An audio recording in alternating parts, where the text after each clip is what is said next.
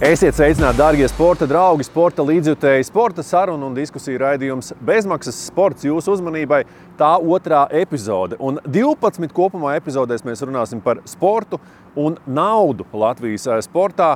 Un šodien mums studijā divi ļoti interesanti un es gribētu teikt drosmīgi viesi. Par ko mēs runāsim? Par to jau pēc brīža.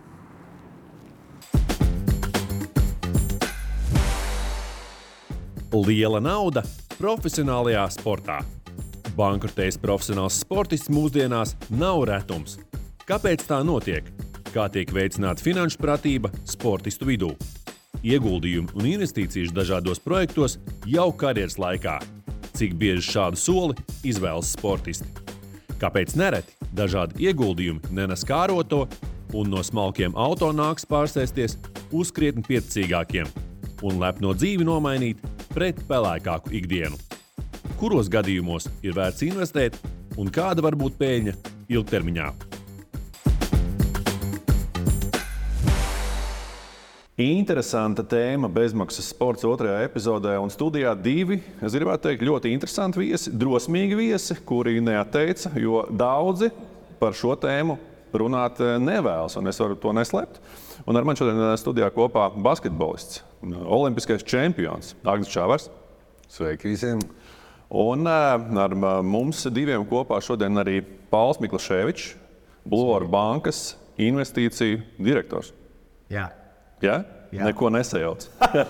Pildīgi pareizi. Paula, varbūt ievadā Agņa gan seju, gan vārdu noteikti tā sabiedrības daļa, kur mēs uzrunājam, tā auditorijas daļa, kur mēs uzrunājam, noteikti ir dzirdējuši, zina. Tu esi cilvēks, kurš tomēr darbojas aizkadrā vairāk, vai ne? Un šodien tev varbūt būs iespēja pastāstīt par tām lietām, ko tu dari, bet tāds varbūt mazais ievads. Kas tu esi, ko tu nodarbojies? Jā, kas es esmu.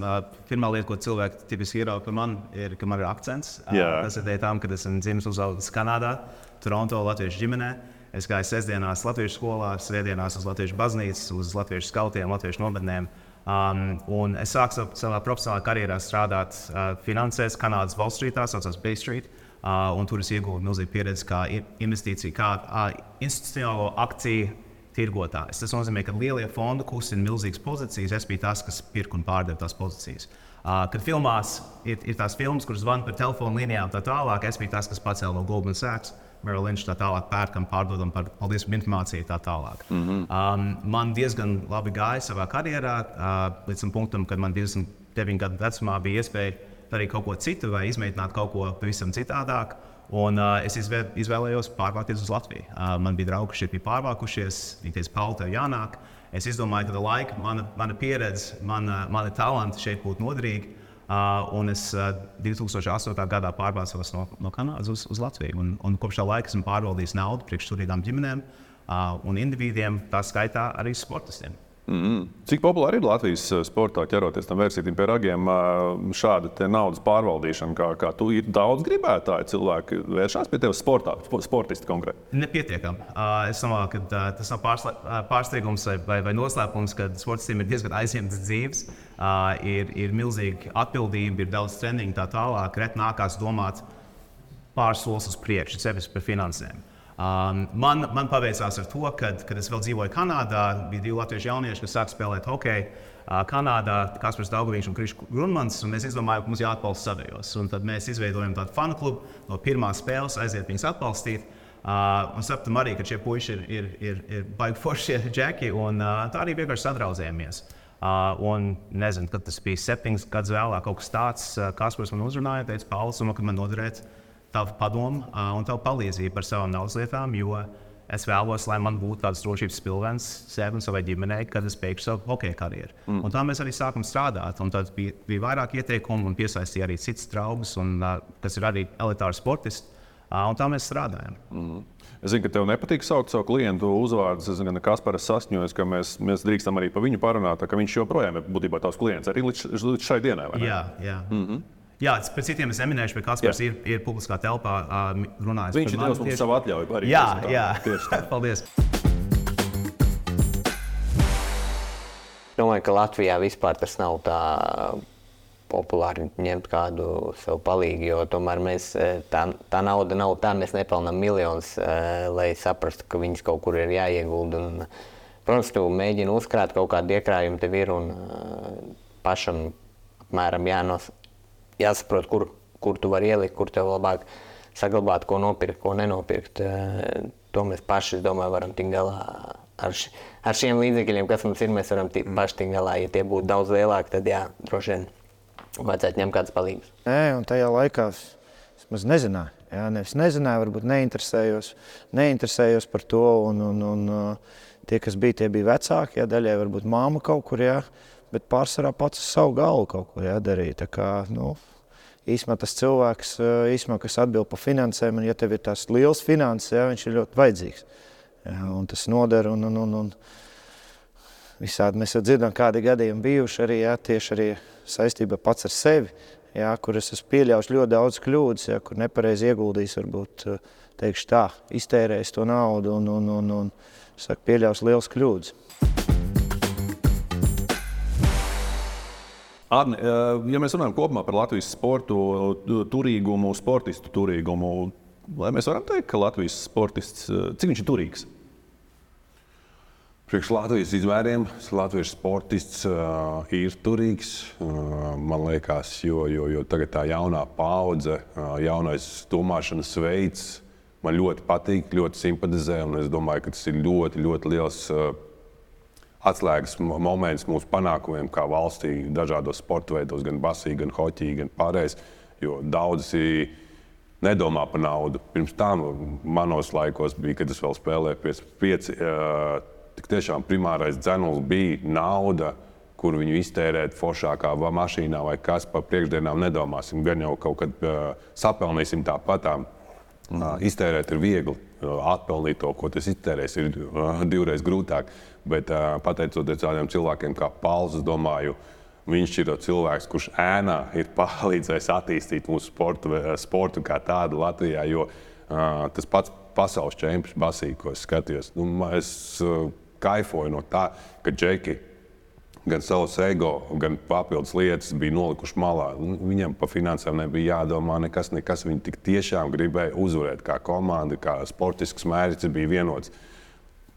Agrāk es redzēju, piemēram, tur cilvēks izmanto izlases kā tramplīnu, lai dabūtu kaut kādu labāku līgumu, lai kaut kādu, finanses uzlabotu sev vai kaut ko tādu. Un tas ietekmēja manā skatījumā basīt kā tādu. Citreiz pārturbumbu, kaut ko. Nav brīva galva. Jā, nav brīva galva, bet tagad es vienkārši sēdēju un kaifoju. Es zinu, es arī individuāli zinu tos džekus, un es zinu, ka viņi ir investējuši savus finanses nekustamais īpašumos, vērtspapīros, obligācijas, bla, bla, bla. Un es zinu, ka viņi var arī kaifot, ķert kaifu no tā basīša, ko viņi rāda. Un tāpēc es saku, tā ir mūsdienīgā jaunā domāšana, jo tur visi jauni džeki 27, 28, 26, 25, bla, bla, bla. Un tik tiešām tas finanšu aspekts viņus vairs netraucē. Pirms tam es ticu, ka tas traucē daudziem spēlētājiem. Tad tu gribi teikt, ka būtībā tā situācija uzlabojas, ja, šajā ziņā? Jā, tādā ziņā es uzlabojās. Tas ir džekiem, kuriem ir brīvi līdzekļi. Ir vidusslānis un, protams, zemākais slānis. Tur ir daudz jādomā un jāstrādā ar džekiem, jo daudzi domā, ka viņiem būs tagad superstārs un vispārējais brīvos līdzekļus neatliek, tērē visu no algas līdz algai, teiksim, kā ir, dzīvo nodokļus, savu maksā, jo manā laikā arī bija uztais mikrouzņēmumu, kaut ko samaksā, vienalga, tu ne sociālo nodokli neko nemaksā, nekas tev pensijai nav, nekas. Dzīvo mirklim pa lielu. Ok, jaunībā viss baigi foršas, arī bija dulls, arī kredīti, viss pārējais, bet agri vai vēl tev būs jāsāk domāt par priekšdienām. Un es novēlu ātrāk, lai tas pienākt jauniem spēlētiem, tam vidusslānim. Un lai viņi vismaz izmācās, lai ir kaut kāds diploms vai kaut kas tam līdzīgs uz rokas savādāk. Pēc basīšiem, kas tev būs? Vienīgais, ko tev varēs piedāvāt, ir McDonald's gaļiņu mētāt, ja tam nebūs nekādi investīcijas vai kaut kādas papildus lietas no ārpus basīša. Tas reality checks būs drausmīgs. Jādomā laicīgi. Par lielu naudu Latvijas sportā mēs varam nodefinēt vispār, kas ir liela nauda. Vienam cilvēkam liela nauda ir 1000 eiro, vienam varbūt ir 500 000 liela nauda, vienam ir 10 miljoni liela nauda. Mēs varam tādā Latvijas sporta kontekstā nodefinēt šo jēdzienu. Liela nauda Latvijas sportā, cik tas ir? Tīri tā diskusijas vērts jautājums. Tas ir no vecuma, man liekas, atkarīgs no katra cilvēka. Vecumā, kādā tu sāc to lielo naudu pelnīt. Manā skatījumā, arī sporta veids pa lielam. Jo basītī tev tā alga nāk 10 mēnešus. Hoķī, man liekas, caur gadu, ne? Vai kā ir hoķis? Atkarīgs no līguma. Jā. Es nezinu. 10 000 mēnesī jau būtu manā skatījumā liela nauda. Ja tu jaunībā to, jo tev reķini dzīvošana nav vajadzīga, tu vari nopirkt kaut kādu, investēt dzīvo, nekustamā īpašumā uz īri dot. Jo pa lielam tāpat tu brauc kā riņķī. Tev nevajag to nekustamo, tev nāk kaut kāda ienākuma vispārējais. Es nezinu, es tā manā skatījumā. Labi, tas ir viedoklis, Paul. Jā, sportā tie cipari ļoti atšķirās. Ja runājam par Latvijas līmeni, mēs sākam mūsu pakalpojumu no 6 cipariem. Un tad līdz ar to, ja tu pelni tos 10 mēnesī, tad tu esi tajā skaitā, kas varētu skatīties kā mūsu klients. Gada griezumā 6 cipari, jā, vai kā? Sākot no ar to investējumu summu virs 6 cipariem. Tātad līdz ar to, bet ja mēs sportistu gadījumā, ja mēs strādājam ar sportistiem, ja tāds garāks līgums, mēs redzam to naudas plūsmu, tad mēs negaidīsim līdz ir tie 6 cipari, mēs varam jau sākt darboties iepriekš. Zinot, kad ir vēlme, zinot, kad ir nosacīts saprašana par to pievienoto vērtību, ko mēs piedāvājam, kāpēc tas ir svarīgi. Un tad ar sportistiem ir tas izņēmums, jo tā nauda nāk ātri jaunā vecumā. Pārsvarā visi mūsu citi klienti ir tie, kas ir jau kļūdījušies. Sportisti nav vienīgie, kas jaunībā kaut kā trako tā tālāk. Tā kā visi to darījuši. Jā. Un nevajag skatīties, kā jūs te sportisti jaunībā bija ballīti. Jā. Aizmirst, visi to dara. Tā problēma ir tāda, ka tu esi visā cilvēku skatā. Ja? Un varbūt mēs būtu tāds jautājums, vai nauda agrā vecumā var sabojāt sportistu. Viņi var sabojāt kur cilvēku, bet vai liela atbildība jaunā vecumā var kādu sačakrēt, vai liela uzmanība jaunā vecumā. Viss tās lietas iet kopā. Un tad līdz ar to, ja kāds nāk pie mums, un tipiski tas ir ieteikums no kāds cits, kas ir jau izmantojis mūsu pakalpojumu, kā sākt darboties, tad mēs esam atsaucīgi uz to. Bet tā tad liela summa Latvijas sportā. Agnis nosauc konkrētu summu. Tamāk. Jā, bet tā lieta, kā sportā reti ir vidējā summa. Tu vai nu esi augšgalā, vai tu neesi. Un tas viduslāns ir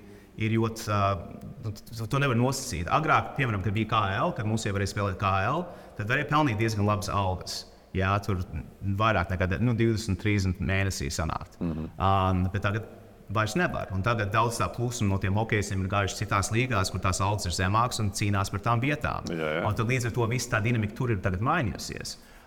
Tomēr mūsu vīri, kas spēlē NHL, tās algas tikai kļūst lielākas un lielākas.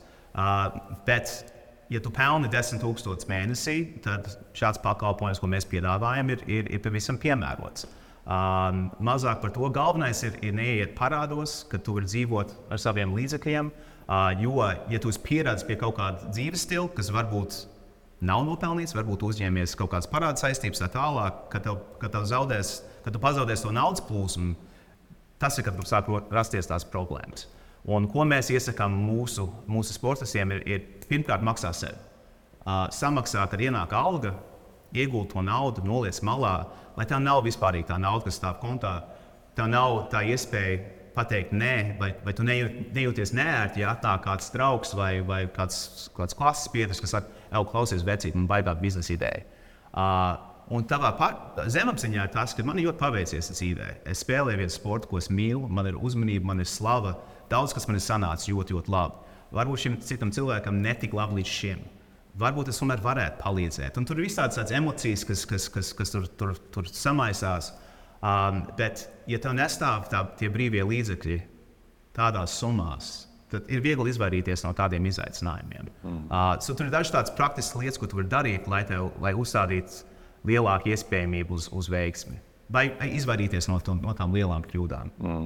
Kā ir, Agnis, starp citu, šie draugi, viņi sarodās, viņi sajūt, ka tev ir tā nauda. Viņi ir tā, kā teiksim tā, ka viņi meklē to iespēju, Agni, man te baigi labā biznesa ideja, nāc, kur padarbosimies kopā. Tas no katra individuāli. Tev jāmāk šķirot, kurš ir īsts draugs, kurš parādās, ka tev ir algas dienas draugs, sauksim to tā. Es pats esmu spilgts piemērs, kā pirms tam Pauls stāstīja. Es arī investēju restorānā, domāju, ātrie līdzekļi būs vispārējais, bet no tās pieredzes, tā bija negatīva pieredze, protams. Tu samaksāji par skolu savā ziņā? Jā, es samaksāju par skolu, bet es ļoti labu skolu izgāju. Tagad vienmēr es iesaku, pirms tu kaut kādu investīciju vai kaut ko mēģini, atver Excelīti, pārēķini, paskaties. Tu nedarīji tiešām to pirms tam? Es darīju, bet es biju bišķi savādāk noskaņots. Es gribēju ātri kaut ko nopelnīt, bija brīvi līdzekļi, konkrēta summa, un tad gaidi. Nenāca atpakaļ, viss beidzam. Man vismaz pietika prāts to ātri beigt, sapratu, ka nebūs, jo daudzi tur mēģina iet galējības. Nē, kaut kad būs. Es esmu tāds cilvēks pie zemes, sapratu, nav, visi taisam, ejam tālāk. Tava pieredze, Olimpiskā vienība, Olimpiskā komiteja, Izglītības zinātnes ministrija, Basketbola savienība beigās, viņa rūpējas par sportistu izglītošanu šajā naudas un finanšu pratības jautājumā. Ir tās rūpes, tu jūti, ka ir Agni, kā tev iet tur ar tavām finansēm? Vai tu esi viens pats tajā druvā? Jā, es esmu viens pats tajā druvā. Ir individuāli cilvēki, kuriem rūp tas trīs, un tieši mēs kā cilvēki, kas apvaicājas, jo ir spilgti piemēri, kas, piemēram, dabūjuši arī medaļas Olimpiskajās spēlēs. Es arī nesaukšu uzvārdus, kas dabūja lielo prēmiju no valsts, sauksim tā, nopērk mašīnu un viss. Un ko pēc tam, kā tā izmaksāšana arī, ir daudz visādi piemēri, tāpat Igaunija kaut vai, ka viņi nedod uzreiz džekiem to visu lielo prēmiju, bet tev konkrēts vecums pienāk, tev sāk maksāt. Tā kā mēneša algu. Manā skatījumā tas ir daudz efektīvāk nekā uzreiz džekam iedot naudu, kur viņš ko liek. Piemēram, paldies tādiem cilvēkiem, kurš parāda, kur likt, bet ir, kuriem nav tāda informatīvā telpa, kur viņš var uzzināt par tādiem cilvēkiem. Un tad viņš ko darīt ar to naudu, un stāv kontā, un inflācija viņi tie ņem, apēd visu palielēm, jo tu nemāki investēt vai ko. Un tad agri vai vēl, pēc 2 gadiem tu saproti, naudas nav, ko tālāk. Atkal bija zenītā, un tagad tu esi atkal lejā. Tad tās investīcijas jāplāno. Tāpēc es uzskatu, ka labāk ir sadalīt to lielo summu par kaut kādiem mēnešu maksājumiem, un tad tu vienkārši konkrēti zini, kad, kurā mēnesī. Savā ziņā tas, ko arī Pauls teica, ka tu atliec to naudu. Jā, bet es arī gribu piebilst, agrāk tur ir jāsaprot, viens no pasaules labākajiem investoriem saucās Stanley Druckenmiller. Un Stanley Druckenmiller ir ļoti atklāts par to, ka man tikai sanāk apmēram 55% savas investīcijas. Viņš ir nopelnījis miljardus ar to, ka viņa veiksme cipars ir 55%. Tātad līdz ar to, ja var salīdzināt to spiedienu uz kādu sportistu vai kāds, kas ir ienācis naudā, kam nav bijis tā iespēja kļūdīties ar mazām kļūdām un būvēt savu pieredzi, bet tagad ir jāizvēlās varbūt viena lieta vai jūt, kad ir kaut kāds spiediens, daram šo tagad, ir šī nauda, ir šis piķis, vai kaut ko darīt. Un tā varbūtība, kad sanāks, ja tu to dari pirmo reizi ar lielu summu, tas 50-50, ja godīgi. Ja pasaules labākam investoram sanāk 55% veiksmi, un Buffets teiks to pats, viņš ir teicis to pašu, tā kā man sanāk 55%. Bet tiek 55%, kas sanāk, viņi baigi sanāk. Jā? Kā ar to cilvēku uzticēšanos? Jo mēs arī šeit gatavoties raidījumam, sociālajos tīklos veicām aptauju, kur mums sports.com Twitter sekotāji vai X sekotāji šobrīd no moderni teikt. Mēs viņiem vaicājām, vai tu spēj uzticēties cilvēkiem tā, lai savus naudas līdzekļus uzticētu citiem, lai tos pabairotu vai pieskatītu. Un jāsaka, ka nē. Vēlos pats kontrolēt, atbildēja 54%, kas ir tāda savā ziņā pietiekami liela neusticēšanās citiem. Ka tev tā nauda, kas ir pie tevis, viņa vienmēr būs drošībā, tev tā liekas. Bet tā jau nebūtu nav, vai ne? Es teiktu, ka vispārīgi mūsu valstī tā uzticēšanās uz citiem cilvēkiem ir tomēr tāds koncepts, uz ko mums jāpiestrādā. un ja par to uzticēšanos, vai tu ej pie ārsta? Es teiktu, pārsvarā cilvēki iet pie ārstiem. Līdz ar to, kā tu izvērtē, ka tu ej pie ārsta, jo kādam ir kaut kāda certifikācija vai augstākā izglītība, tu neprasīsi savam labākam bērnības čomam veikt operāciju uz tavu celi. Jā, ja tev ir trauma. Bet kaut kā gadās tā, ka tagad šim cilvēkiem ir tas nazis uz tavu celi, kad tu nopelni šo lielo summu. Un vai tas ir atbilstoši, vai tas ir pareizi? Es teiktu, gluži nē. Varbūt tavs labākais bērnības draugs ir Latvijas labākais ceļu ķirurgs. Tas ir pavisam iespējams. Mēs esam maza tauta, mēs pazīstam viens otru, Latvija maza. Tas ir iespējams. Bet būsim kritiski savās izvēlēs. Par draugiem runājot, es pazaudēju draugus, pateicoties savam darbam, jo tas darbs ir tāds diezgan specifisks. Draugi tev uztic kaut kādas finanšu līdzekļus, un ja tev gadījumā nesanāk, kā tu minēji, 55%, tas ir spiediens. Tas prasa milzīgu uzticību, un es to jūtu, un tas man motivē. Es teiktu, es nevēlos jau salīdzināt ar zelta medālistu, bet kad tu uzliec to kreklu, tu kaut ko jūti savā sirdī, un tas ir spiediens, bet tas arī tev dod spēku. Un tad līdz ar to, manā pozīcijā, tur ir grūti, tur ir viegli jūsu spiedienu, bet es mēģinu to spiedienu pārvērst kaut ko, kas man motivē un kas man ved uz augstākajiem sasniegumiem. Bet pastāv tas risks, ja es kļūdos, un tā var vienmēr notikties, tad ir iespēja, ka es zaudēju draudzības. Es esmu aizlainējis naudu cilvēkiem, kas nav bijis atmaksāti, vai mums ir regulārs kontakts? Nē, šīs lietas notiek dzīvē. Vai tavas karjeras laikā bija tāds Latvijas sporta organizāciju atbalsts, teiksim, tādā informācijas ziņā saistībā ar finanšu pratību, naudas lietām, tam līdzīgi? Nē, nebija, un tie laiki, tajos laikos tas nebija tāds aktuāls, ko es pirmoreiz dzirdēju, ka NBA to dara, kad uzreiz ir klāt finansis un stāst arī par tām visām lietām, tā kā tas mūsu laikā nebija tāds. Par to sportistu finanšu pratību Agnis jau teica, ka Latvijā tajā ziņā nekas netiek darīts. Būtībā sporta lielās organizācijas to nedara. Tas taču būtu jādara, vai ne? Mums būtu jābaksta, lai Agnim palīdzētu ar viņa naudu tik galā basketbola savienība, kaut vai rūpētos par viņu. Lai nav tā, kā Agnis saka, ka viņu izžmiedz kā švāmi šobrīd, kad viņš ir kā aktīvs sportists un nepadomā par viņu, kas notiks tālāk. Būtu jāveic izglītošanas dažādi kursi vai kaut kas tāds. Tas taču... Es nepiekritīšu tev, jo tās finanses, viņi nezina, kādas man ir ienākumi vai izdevumi vai vienalga. Viņiem nav nekādas darīšanas gan manu finansiālo stāvokli. Viņiem vajadzētu parūpēties, kas ar mani notiek, ka es beigšu sportisku karjeru. Jo paskaties, tie paši visi mūsu bijušie basketbolisti. Viņi ir visi treneri vai LBSā strādā. Viņiem ārpus kaut kādas nozars, daudz ir ārzemēs strādā, jo viņi negrib varbūt teikt, ka es tur celtniecībā strādāju vai neko, vai ko zini, kā viņi bijuši top veči, un tagad viņi celtniecībā. Kā viņi to atzīst? Padomāt. Es uzskatu, ka vairāk viņiem jādomā, ko džekiem darīt pēc tās karjeras, kādas iespējas. Tad tu uzskati, ka karjeras laikā tā ir tava paša atbildība, ja? Es domāju, jā, jo informatīvā telpa ir ļoti attīstījusies, vairs nav nekāda zelta priekškara, kā pirms tam. Tu vari daudz ko pats atrast. Ja tev ir galva uz pleciem, tu vari atradīt īstus cilvēkus. Tu ļoti labi pateici, vai tev ir galva uz pleciem, un vai vidējam sportistam visiem ir galva uz pleciem? Vai nevajag viņam tomēr to balstiņu iedot, to palīdzīgo roku titulētam sportistam pavaicāt? Klau, vai tev nevajag palīdzēt? Es tev varu iepazīstināt ar Paulu, pieņemsim. Varbūt kaut kādai sadaļai vajag būt, jo tāpatām NBA ir, ka tu pirms tu noslēdz līgumu, tev pasaka, tev būs sievietes visapkārt, tev būs liels finansējums, uzmanīgs dari kaut ko bišķi, bet tā ir viena sadaļa. Jā, viena stunda, divas vai viena diena, ko tev velta, paskaidro, pēc tam tev palaiž šeit, lido izguņš no līgas pa lielam. Latvijā, lai ko tādu, basītī, tur būs 10 džeki atnāks, un vieniem te pašiem tu visu laiku to skaidros. Pārējiem džekiem, es uzskatu, ka viņiem nav tādas tik liela ienākumi, lai viņi tagad viņus pavirzītu, investēt tādā portfelī, vai investēt tur, vai nopērts kaut ko to. Viņiem nav tik daudz tie brīvo līdzekļu, lai tu viņiem tagad skalotu, kā vai nevajag. Viņiem galvenais pateikt, dabū izglītību vai kaut ko tādu, vienu lietu, bet ne pa finanšu izglītību, man tā liekas. Labi.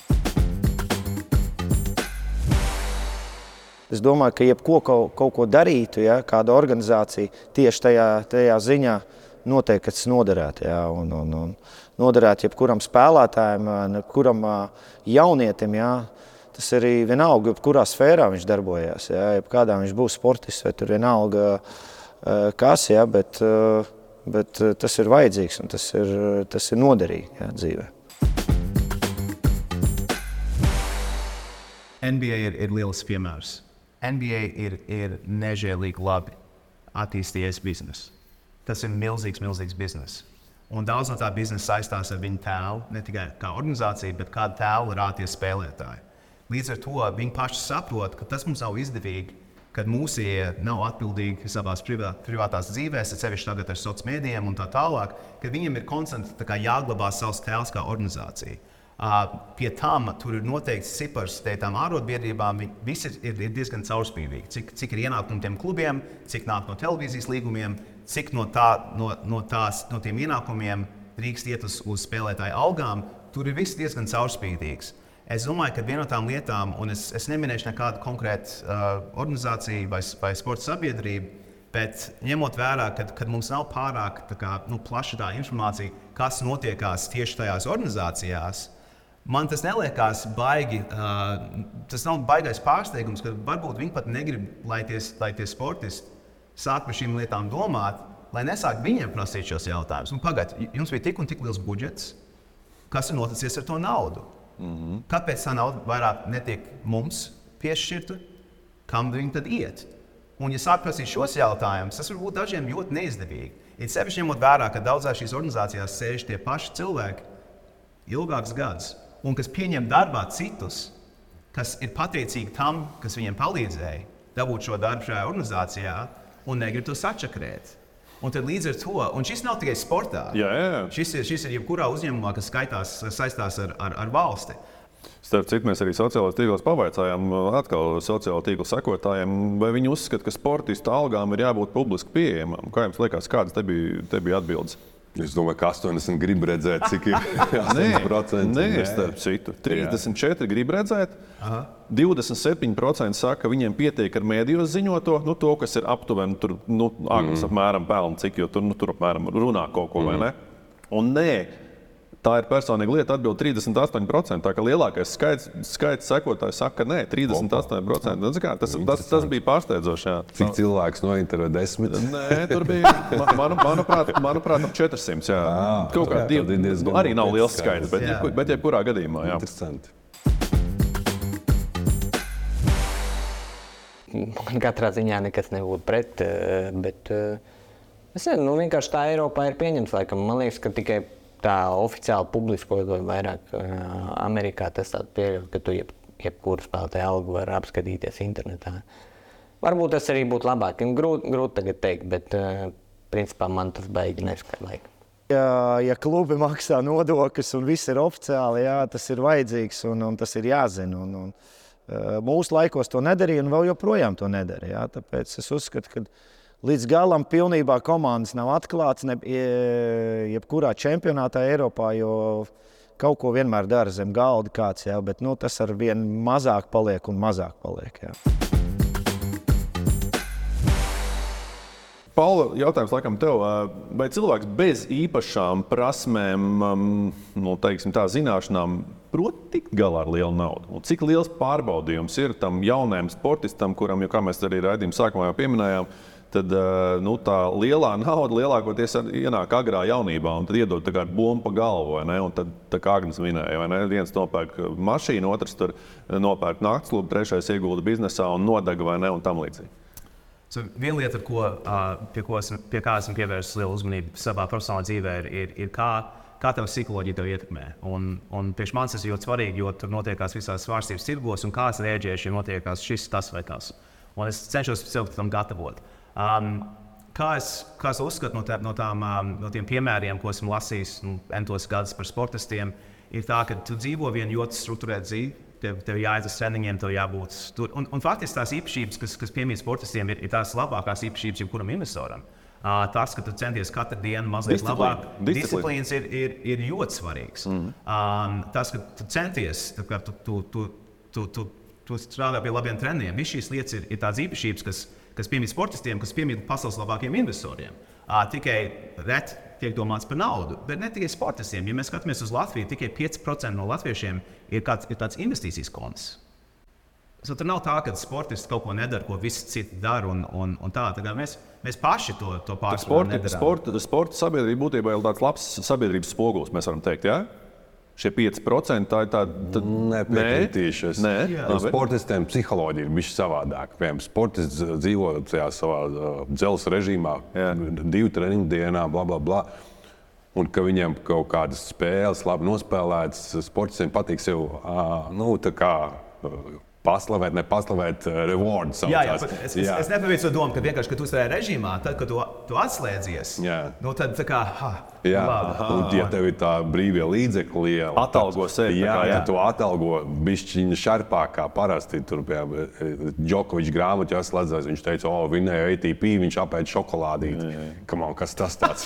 Bet tā bija vegāna šokolāde.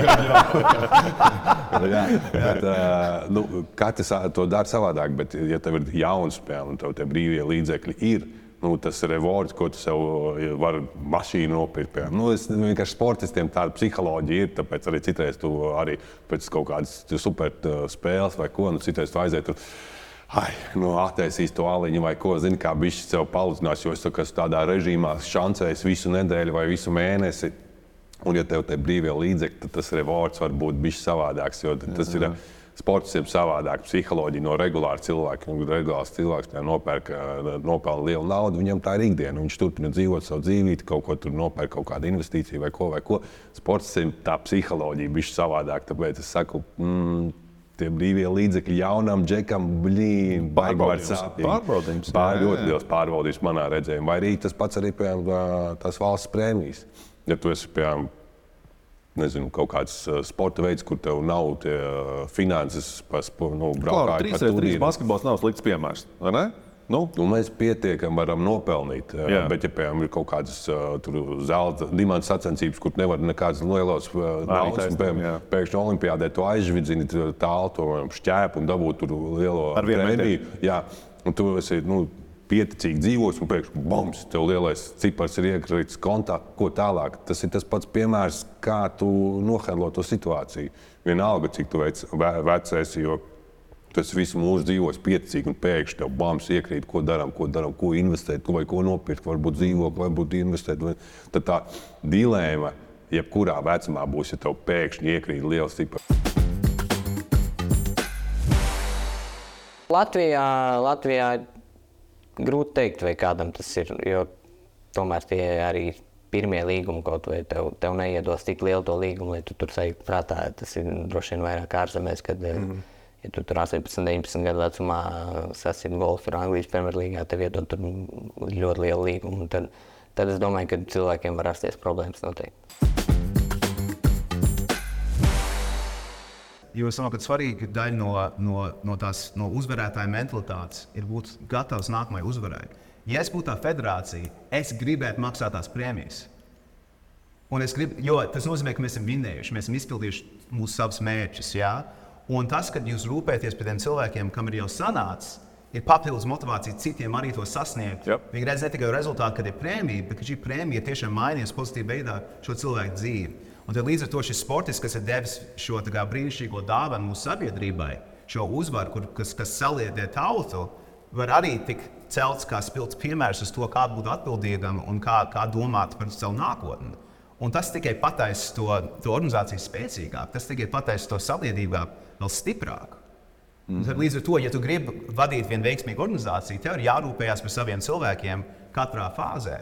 Jo tas motivē papildus cilvēks nāk klāt un teikt, es zinu, kad šie cilvēki man rūpējās, es došu vēl vairāk nekā es biju domājis, es varētu dot, lai sasniegtu šos mērķus. Nav slikta doma, bet es domāju, ka tas nav federācija līmenī, bet tas jācer bišķi augstāk IZEVA vai Olimpiskās komitejas līmenī. Jo ir spilgti piemēri. Es vienkārši pa olimpisko ciklu, jo man ir pazīstams tas viss struktūra. Tu esi arī būtībā komandas menedžers savā ziņā. Agnis arī pilda tās funkcijas, kas ir. Tā ir fāters beigās, vai ne? jo mūsu tā infrastruktūra diezgan nesakārtot ir. Ja tu esi dabūjis medaļu, tad tev forši, tev pensija, kaut kādu fondu, jā. Bet paņemam piemēru no citām valstīm. Serbijā. Ja tev sporta veids ir olimpiskais sporta veids, vienalga Eiropas čempions, pasaules čempions, olimpiskās spēles, vienalga, kur ja tu dabū top 3 medaļu, tu esi garantējis savu pensiju. Laikam no 3-5 gadiem, tev tur kaut kādi 1700 vai 2000 katru mēnešu. Tā ir sakārtot vide, un ar to tu vari motivēt jaunu džeku nākt, darboties nevis tikai, ja tu vinēji olimpiādu, tad tev būs kaut kas, varbūt cerēsim, ka nenonēdīs. Un īstermiņā, vai ne? Tas būs vienreizējs, savā ziņā. Nē, ja tev ir medaļa, tad tev arī pēc tam pensijā. Serbijā?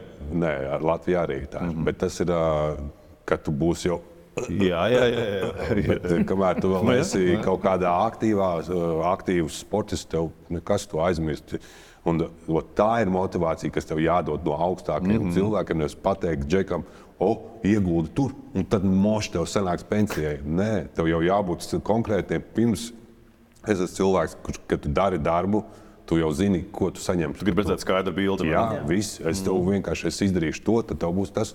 Un ja tas džeku nemotivē, ka tu vari nogarantēt savu vecumdienas ar kaut kādu jau stabilu ienākumu, tā ir superīgākā garantija, superīgākā motivācija. Nevienam citam neko citu nevajadzētu piedāvāt.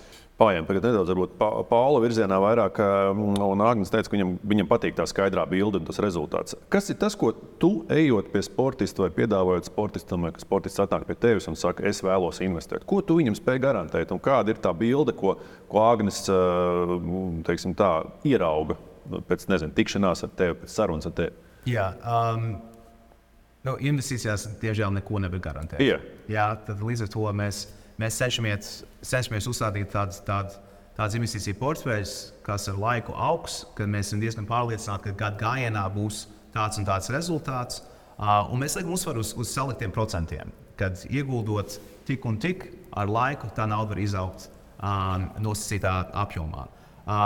Ir tāda formula, kas saucās Rule of 72, kad ir sadala 72 par tiem procentiem, ko tu iegūsi katru gadu, tas ir pēc tik daudziem gadiem tā nauda dubultosies.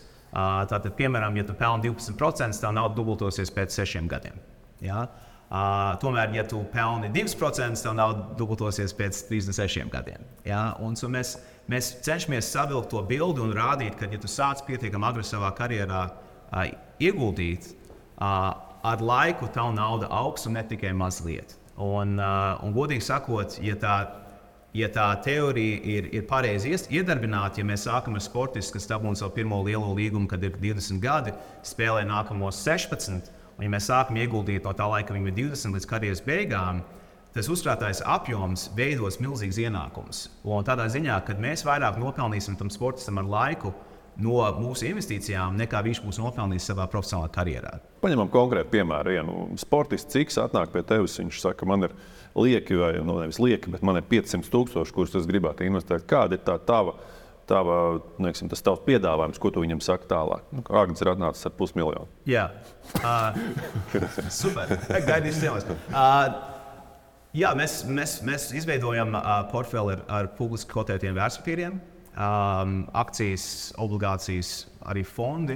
Viena lieta, kas laikam es domāju būtu ļoti svarīgi minēt šajā kontekstā, ir, ka daudz reizes, kad sportisti maldās ar investīcijām, tas ir dēļ tam, ka viņi ir veikuši privātās investīcijas. Tur atkal ienāk tas draugu faktors, bet ne, tas nav obligāti. Tu, Paul, darbojies viņa vārdā vai viņš tad Es darbojos viņa vārdā. Viņi mums uzsāks ir parakstīts līgums, ka mums ir pilnvar rīkoties ar viņa līdzekļiem, pērkot vērtspapīrus. Viņš ikdienā redz, kā viņam tur tā naudiņa staigā, kas notiek ar viņa to naudiņu. Tad viņš nospēlē spēli, viņš aiziet mājās vai ieslēdz telefonā, esmu mīnusā. Jā. Un tāpēc arī daļa no tā, ko mēs darām, ir, lai vienkārši, lai līdzsvarot jo finanšu tirgi arī, tur ir svārstīgas, tur emocijas iesaistītas. Un tev vajag to līdzsvaru un to skatu uz nākotni. Un, piemēram, Michael Jordan teica, es nekad nezaudēju spēli, man vienkārši pietrūka laika. Un investēšanā tev nekad nepietrūks laiks. Laiks ir tavs draugs, un jo ilgāk tu investē, jo vairāk tev tas laiks palīdzēs. Agnis nav zaudējis nevienu spēli, viņam vienmēr pietrūka laika, vai ne? Jā. Tieši tā. Vai nedēļu bumbu pietiekami daudz. Jā. Tu esi novērojis, ka sportistu sniegums laukumā mainās no situācijas, kā viņam tur, teiksim, tā naudiņa virtuāli mainās. Teiksim, viņš ieskatās atskaitē, viņš šobrīd redz, ka viņam tur mīnus 38%, un viņam tas sniegums laukumā pasliktinās. Varam kaut kāds tāds paralēls vilkt? Es vēlētos teikt, ka mūsu hokejists sasniegums pasaules čempioni ir tikai dēmās. Nē, daļa no mans lomas ir neveidot tādu stresa apstākļus saviem klientiem. Bet tu esi tomēr novērojis, ka ir tā, ka viņš... Nē. Es neesmu. Un es domāju, ka sportistiem ir tie kalni emocionālā ziņā, kad ir tās uzvaras. Bet kādreiz beidzās, tā noteiktā spēle beidzās pēc tām 48 minūtēm vai 60 minūtēm, un ir rezultāts uz to noteikto periodu. Un mēs esam caurspīdīgi par visu, ko mēs darām. Var redzēt to atskaitu uz noteikto periodu, uz dienas beigām, uz mēneša beigām, ceturkšņa beigām, gada beigām. Bet mūsu uzsvars ir, kas notiekās gada gājumā, lai tā nauda turpina augt uz sevis. Tu strādājies grūti, lai iegūtu šos līdzekļus, tagad, lai tie līdzekļi strādā tevim par labu. Es arī domāju, ka sportists nav all-in, piemēram, investīcijās, kas atdevuši pilnīgi visas ienākumus. Tā būtu jābūt. Un tāpēc es domāju, ka viņiem nav tur to, kā tur pēc katru dienu skatīties, kā tur tirgi svārstās. Es domāju, jā, bet viennozīmīgi es arī to izspļauju kā joku, bet es pilnībā ticu, ka arī tavu pakalpojumu ir liela nozīme tajā visā, kas ir sasniegts Latvijas sportā. Tāpēc saku, tu nepelni sevi. Tas ir ļoti labi. Ja tā nav īstenība, tad es centīšos uz to. To es varu apsolīt. Ja mēs skatāmies uz sportu, kāda ir tā sportista atsaucība, cik ir tas liels skaits? Es labi saprotu, ka uzvārdu tu nesauks vai nesummas, ko viņi iegūtu. Vēl netika, bet tas skaits vismaz ir tāds nosaucams cipars. Pagaidām ir mazāk nekā 5% no mūsu vispārējā klienta skaita.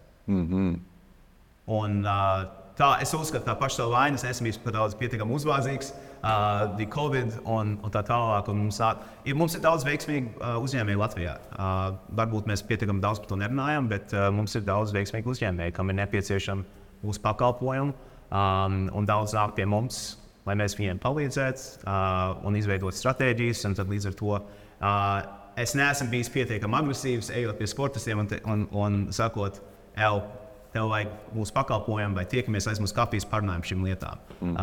Es arī neesmu runājis ar saviem klientiem pietiekami daudz un teikt, iedod man Jāņa numuru, viņam derētu mūsu konsultāciju. Tā kā vismaz mēs varētu kaut ko, lai iesēt kaut kādu sēklu, par ko viņam vajadzētu domāt, jo līgums ir liels un iespējas ir lielas, un to nevajadzētu palaist garām. Un tad ar šo interviju es apsolu vairāk uzņemties, būt uzbāzīgam Latvijas sportistiem, lai viņus apgaismot par tām iespējām, kas viņiem piemīt, ja viņiem ir tā lielā summa, vai ir atnācis šī prēmija, vai labs līgums. Es saprotu, jūs jau abi bijat. Jā, bet nav godīgi tagad, kad tu zvanīs, domās, ka es tev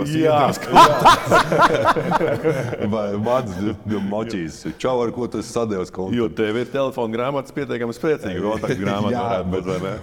Tas nebūšu es sveķi. Jā, šī tā lieta. Mans uzdevums ir kalpot saviem klientiem, nevis viņiem bendēt prātu un čakarēt un bakstīt un teikt, dod man šo cilvēku telefonu numuru. Un tad līdz ar to, un man arī prasa, Paul, vai tāds un tāds man prasīja, vai es varu iedot tavus kontaktus. Un tas ir pieklājīgi, un tas ir pilnīgi pieņemami. To es neatsakos, bet es neesmu pats tā aktīvs, zvanīju sportistiem pa dūlo un vienkārši, es esmu Pauls un nākat pie manis, un šie ir mani klienti. Nekad. Agnis, es domāju, tavs klients tagad jau pēc šī raidījuma. Mēs esam tikušies jau, jā. Bet viens tāds... varbūt tu nezini, kam zvanīt, jo lielās bankas viņi redz konta apgrozījumus.